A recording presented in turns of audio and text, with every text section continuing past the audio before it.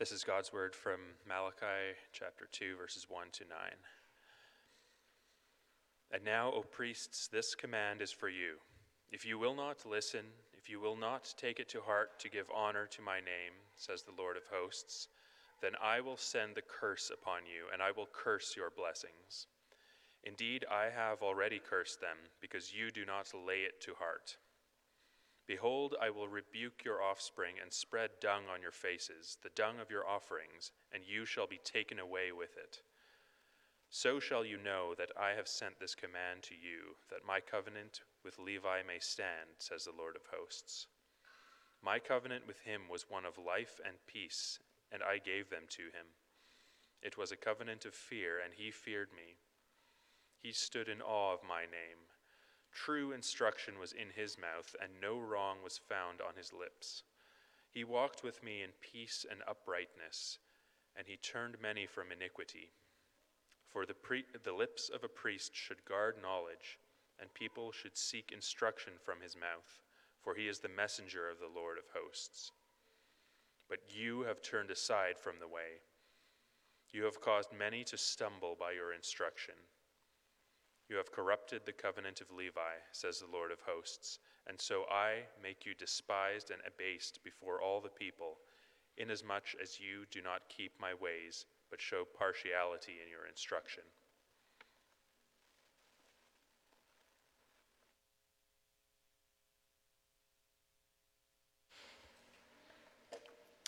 All right, we're going to spend some time reflecting on this text together.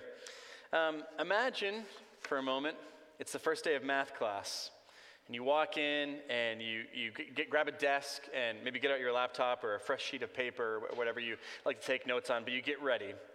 And your teacher or your professor, whatever level of school you're at, they come in and they make a strange announcement. And they say, attention, I'm doing something different this year. Instead of the assigned curriculum, calculus or math or whatever, we're going to spend our time learning Klingon math. I'm very interested in Klingon math. I want to teach you that instead of the usual stuff that we do. But don't worry, I'm not going to mark you. Everyone will get an A. There will be no tests, no quizzes, no exams. And then from there, the teacher just launches into a full semester of Klingon math. And at first you're excited. You're like, this is new. This is very interesting. It's very weird. But you know what? No matter how much I learn, I'm going to get an A. So, win-win. I'm not too worried about it. But the problems will crop up later, of course, right? If you go on, your next teacher will expect you to have learned everything that was supposed to be taught.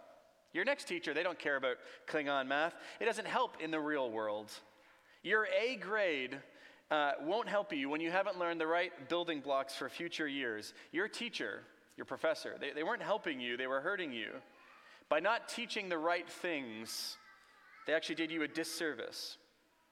And today's text, it's not about math, but it's about spiritual priests, spiritual teachers, not doing what they were supposed to. They were not teaching the things that were supposed to be taught. Despite formal promises, that's all the covenant language, despite this long history of expectations, the modern priests have done their own thing. They've gone their own way, and the people are being harmed because of it. And the stakes are much higher than math. As important as math is, the stakes are much higher than that because the stakes are eternal. And the priests are failing. But let's dive in together. We're going to take this in 3 parts. We're going to talk about the proper role of a priest. We're going to talk about the stakes of listening. And then finally, the true priest. The chapter opens, and now, O priest, signaling Malachi's thoughts from chapter 1. If you caught that last week, continue into chapter 2. Chapter 1 was all about the people were bringing improper sacrifices, and the priests were allowing it, but the people were bringing lame and blind and sick animals that were offensive to God. But Malachi now comes and says, I have something specifically for the priests. And now, O priests, this command is for you. And for the purposes of our outline, skip down to the middle of verse 4. In verse 4, God reminds them he's made a covenant with Levi. Now, what does that mean? Well, Levi was one of the 12 sons of Isaac, one of the 12 sons of Israel, and he eventually became the head of one of the 12 tribes of Israel. And as a man, Levi was not very noteworthy. He doesn't appear in the story that much. There's very little to commend him. He was just sort of one of this whole pack of brothers. But Israel eventually goes to Egypt. They become enslaved there. And after they leave Egypt, after hundreds of years of enslavement, Each of the tribes, including the tribe of Levi, number in the tens and even hundreds of thousands. And they all come to the foot of Mount Sinai, and Moses goes up to get the law of God. Israel falls into idolatry. They make a golden calf, and they worship it. This is a familiar story to many of you. But what you may not remember is that right at the end, Moses comes down. He gets very angry. The people are out of control. It's like this wild party or whatever. And he goes and stands in the gate of the camp, like right at the edge of the camp. And he says, "Who is on the Lord's side? Come to me." And you know who comes? Exodus 32:26. The sons of Levi come. It's the sons of Levi who rally to Moses at the edge of the camp to defend the honor of God. And there's a fight. Israel fights with itself. Thousands of people die. It's kind of this crazy thing, but Levi took God's side even when it meant fighting against their own people. And a couple of verses later, verse 29 of Exodus 32, Moses blesses the tribe of Levi. Like based on what they've done, he says, "Today you have been ordained." That's the word we use for like set aside for a special purpose. You have been ordained for the service of the Lord. And later on, when Moses gets new stone tablets, he goes back up and gets new stone tablets. Deuteronomy 10 says, God has from that day on set apart the tribe of Levi to stand before the Lord and minister to him. So what is this whole covenant with Levi? It's never spelled out exactly. It's never described in a formal way. But it's basically that Levi's people, his tribe, were set apart as priests to serve God. Even when they had to fight their own people, they defended his honor, and now they get this special role forever. In what ways did they serve? Well, let's return to Malachi. Look at verse 5. The covenant with Levi was one of life and peace, which means God promised the tribe of Levi a full, good, blessed life, full of shalom, full of peace, full of the blessing of God. Still in verse 5, God says, "And I gave it to him." God fulfilled his promise. He was good to his word. What he had promised the house of Levi, he delivered to them. God says it's also a covenant of fear. To formally serve God obviously involves some degree of trepidation and trembling. It's no small thing, by the way, to stand before another human and speak the word of God to them. The house of Levi feared God. They stood in awe of him. They were appropriately afraid. Verse 6, what exactly did they do as priests? True instruction was in his mouth. No wrong was found on his lips. We often think of priests like mainly they're offering sacrifices or maybe saying prayers. But one of the main jobs of an Old Testament priest was to teach the people. They were the experts in the law, in the history of God's people, and other members of other tribes and their own children, they'd come, and the priests in every town and place would explain and expound the word of God. That's one of the main things they did. And for generations, God says, the tribe of Levi, they did this job very well. They gave true instruction. They avoided error. And further in verse 6, middle of verse 6, God says they also walked with him in peace and uprightness. See, a priest's job is not merely to teach well, teach the word of God, but to live it out. They are to teach with their lives, not just with their lips. And Levi had done this well too. They had lived as priests full of peace and uprightness for generations in Israel. The priests were trustworthy and good. They could be relied upon. If you caught them in an unguarded moment, they were the same. If you saw them at their kids' soccer game, whatever, they were just the same there as they were on Sundays or on the Sabbath. And God says he blessed their work at the end of verse 6. God said he used their words, he used their life to turn many away from iniquity. That's another word for sin. Good words, a good life, blessed by God, spiritual fruit. And God says in verse 7, that's how it was supposed to be. That's how the priests were supposed to work. They're supposed to speak knowledge and wisdom and truth as God's servants, and the people were supposed to listen. Now look, were all the priests good? Did they all speak truth and no lies? No, of course not. What this passage is saying is, in general, they were doing good. They were doing right. Now, the closest parallel we have to the teaching role of priests are modern-day pastors. Because they too, me too, are called to teach God's word to God's people, called to live out God's word in peace and uprightness. I mean, look, all Christians do this sometimes, but pastors are specifically tasked, vocationally with this. We're supposed to teach and do well. And I know many in our society in Canada have felt burned or spurned by church and church leaders, pastors. But just imagine for a moment, got to use your imagination, that pastors operated the way Malachi describes. What if you could trust the words they say? What if their life matched up to the way of Jesus? According to a recent Gallup poll, less than 50% of Americans, I couldn't find any Canadian stats on this, but less than 50% of Americans believe clergy are honest and have high ethical standards. And in fact, if you survey only non-Christians, which Gallup helpfully did, that number drops to 25%. So 3 out of 4 of our neighbors who are not Christians do not trust pastors. Now, nurses, by the way, rank as the most trusted profession. Congrats to all of you nurses out there. You're doing a good job. Clergy, on the other hand, we're narrowly beating out lawyers, TV reporters, I don't know if we have any of those here, and used car salespeople. That's about where clergy rank. And we'll talk about this in a different part, but I think often that reputation, sadly, has been earned and deserved. And what I'm trying to say here in this first point is it's just not the way God intended it. That's not what a pastor was supposed to be, not what a priest was supposed to be. The proper role for them is to be trustworthy, if you go to them, you're going to get truth and wisdom from them. And by the way, if any of you desire to be a pastor, a teacher in the church, understand, this is the bar. It's uncomfortably high. It's no small thing to teach others. Now, what happened since those golden days? Since these days when everything was right and the priests were good, what's gone wrong? Well, part 2, we're going to talk about the stakes of listening. Look at verse 8. God says, here's what's gone wrong. You have turned aside from the way.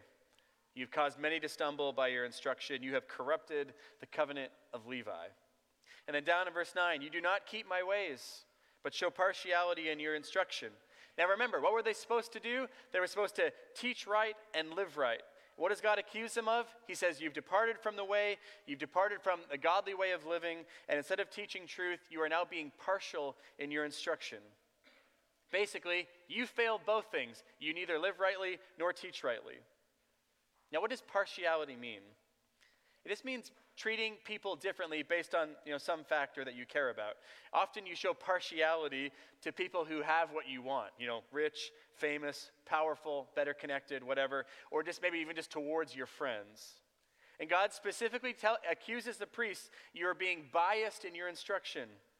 You've not been teaching the truth. You've been holding back in some way. You've been softening things that you think might be offensive to people. You've been teaching partial truths. You've been teaching a new math, and it doesn't make any sense, and it's not following the curriculum. And God's angry with the priests for failing both parts of their given role. Now, what does a failing priest look like in real life? I'm going to give you 2 made-up words. Now, I stole them, so they're from this smart Bible guy named Ian Dugwood. But 2 words, 2 ways that describe how priests and pastors often go wrong. Some become, ready for it, flaretics. That's a combination of flare and heretic. A flaretic is someone who pushes the envelope intentionally, spiritually, and they're happy to be seen and known for doing it. They're believing something contrary to the scriptures, but they're going around teaching it, living it out publicly and obviously. When you look at verse 8, it says many people are stumbling because of the instruction of the false priests. This is true of flaretics in our modern world. They have followings. They're wandering around teaching and proclaiming a false gospel. But that's not the only way priests or pastors go bad. Some become flaretics. Others become, ready for it, orthocrites. That's a combination of orthodox and hypocrite. Orthocrit. An orthocrit succeeds at teaching truth, at least on a surface level. They appear to believe what the church has believed for thousands of years. Their instruction seems fine, but underneath, they are deeply hypocritical. They've turned aside from the way with their lives, and it's usually kind of subtle. Orthocrites are often mean-spirited and vengeful and angry, and there's very little joy in their lives, and they get their kicks out of fighting for the truth of the gospel, which actually just means making fun of or denigrating anyone who disagrees with them. Orthocrites are always right. And their teaching, even though it appears correct, it usually just bends towards moralism and rigid rule-keeping. Now, I'm not sure I have to point this out, but I will. Reformed churches don't normally struggle with flaretics. We're very careful about those people. We often struggle with orthocrites, where outwardly there's a sense that the teaching is correct, but we struggle with love and hope and gentleness and kindness. And this is what God said, this is what is happening to the priests in Malachi's day. They're not living rightly, they're not teaching rightly. Some probably struggled in one way, some probably struggled in another. But they'd left, they'd corrupted the covenant, and they were not good priests. Now, what does God want from them? We'll look back to the beginning, verse 2. He wants them to listen, and he wants them to take to heart what he's telling them. If you look at verse 1, he says, this command is for you, you priests, if you're listening, it's for you. And of course, listening does not mean just like sound waves entering, your ear canals or whatever. He says, take it to heart, lay it to heart, let it go inside of you, be taken seriously in your inner person. Change on the inside. He wants the priests go back to how you used to be. And if they do, this passage doesn't spell it out, but we've read the rest of the scriptures and we know God would forgive them. If they listen, if they lay it to heart, God's back on. He'll grant them forgiveness. He'll continue to use them. He will fulfill the covenant he made with them. If they repent, we can fully expect God stands ready to forgive. But what this passage covers is what if they don't listen? Then what happens? Well, God says, end of verse 2, he will curse them and curse their blessings. And indeed, in verse 3, God says, I've actually already started doing that because you're not paying attention. Now, cursing, I mentioned this last week a little bit, but it's the negative side of covenants. Covenants are sacred promises made between two parties. Often there's a lesser party and a greater party, and the greater party promises the lesser. If you live by the terms of our promises, our covenant, then here are all the blessings, here are all the good things that will happen to you. If you fail to live by the stipulations of the covenant, you will be cursed, aka negative consequences. And if you look in Deuteronomy 28, there's a long list of curses for those who fail to live by the covenant. And look, I don't mean incantations. I'm not talking about magic Harry Potter words or whatever. When I say curses, what I mean are real negative world things happening to them. Now, is the covenant the priests have with God the same as the one the people have with God? No. And so when God says, I'm going to curse you and curse your blessings, what exactly does that mean? I don't know that we can be 100% sure. What we can be sure is, no matter the particulars, it's not good. If God says, I'm going to curse you, and I'm going to curse all the good things in your life, it's just not going to go well. We do get a little bit of it spelled out, if you look at verse 3. And here we get to the dung part, which I know all of you are very excited to find out, what poop has to do with all of this. We're going to get to it. God says to the priests who keep living wrongly and teaching wrongly, he says, I'm going to rebuke your offspring, I'm going to spread dung on your face, and that the priests will be taken away with the dung. Now that's harsh. And I want to look at why God's saying this. But first, the rebuke of the offspring, that's one of the things mentioned in Deuteronomy, that in the workings of God, the obedience or sin of the parents passes its consequences onto the children. Some of you may have wondered, especially if you're new to Reformed or Presbyterian stuff, why do you baptize children here? Why do you make such a big deal of family units? It's because of passages like this where God is insisting over and over that there's more going on in a family than childcare until they go to college. Deuteronomy 18 says the sin of the parents results in punishment for the family to the third and fourth generation. Now, more hopefully, God also says that obedience and faith of parents results in God's love and blessing for the family for 1,000 generations. So it's not comparable. And moreover, the faith or lack of faith of your own parents is not determinative. God can save any. We believe that out of any kind of family. And not everyone who grows up under the blessing of God will remain there, of course.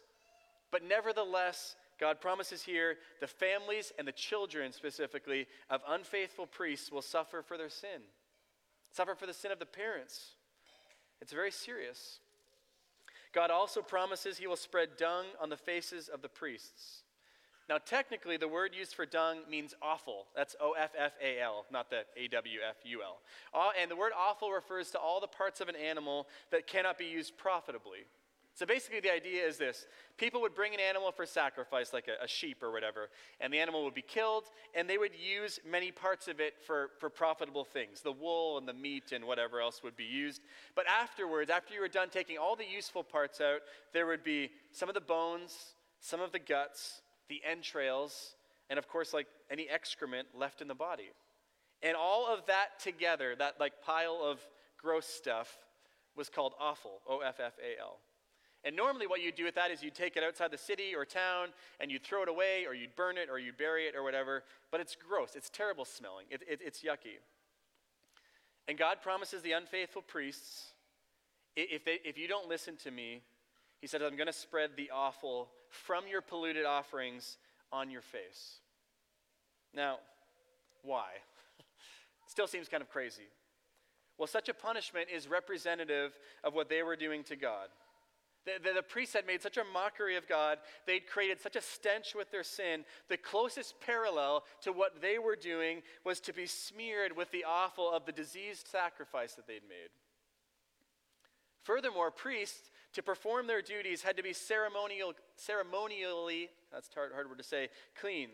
And that included, you were not allowed to touch a dead animal. If you were a priest, you do not touch dead things. So being smeared with the entrails of a dead animal would mean you can't perform as a priest. You're ceremonially unclean for a number of days. So it's not just humiliating, it's not just gross, it's not just representative of their conduct. God is saying, I am taking you out of your role. You're not going to get to be a priest anymore. You're not going to get to teach. You're not going to get to lead. In fact, we're going to take you away, and where they put all those carcasses, all those dead animals, that big pile of them outside the city, that is where you go. God is profoundly upset with these priests. Like, they are supposed to be Israel's teachers. They're supposed, when the nation goes off track, they're supposed to say, come back, you've gone astray. They're supposed to lead. And all they've done is go the wrong direction, and they've dragged all the people with them. And God says, no more. I'm not going to have it. Now, here's the problem lots of us have. We aren't sure we like this God. We're like, I don't know how I feel about that punishment. In fact, I'm not sure how to reconcile this God that we read about in Malachi 2 with all the other passages we have about Jesus and forgiveness and love. Now, we're going to talk about reconciling passages in a moment, but I will first submit to you that this passage helps us understand God's justice and his willingness to make rectification. And rectification means action to put things right. Rectification. See, we look at a passage, and it's full of curses and dung smeared on priests' faces, and we think, man, that's harsh. How could God do that? And what I want to tell you is harsh. Have you ever sat or have you ever read about a young woman or a family or a child that has been profoundly sinned against by a pastor or priest?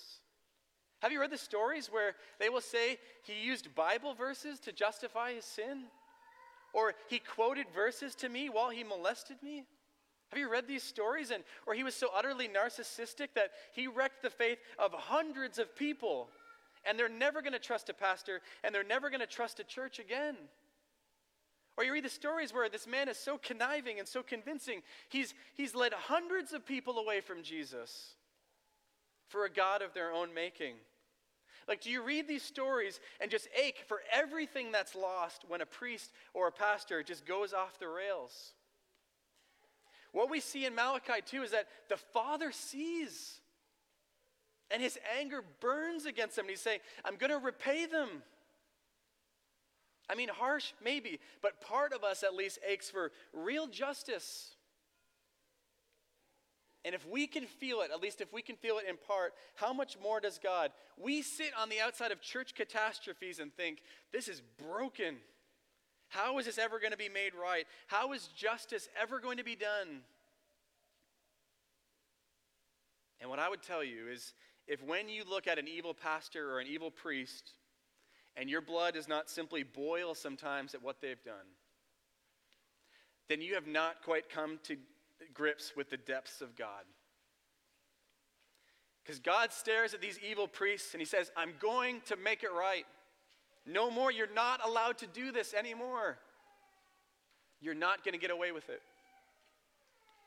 The stakes of listening are just incredibly high for pastors and priests.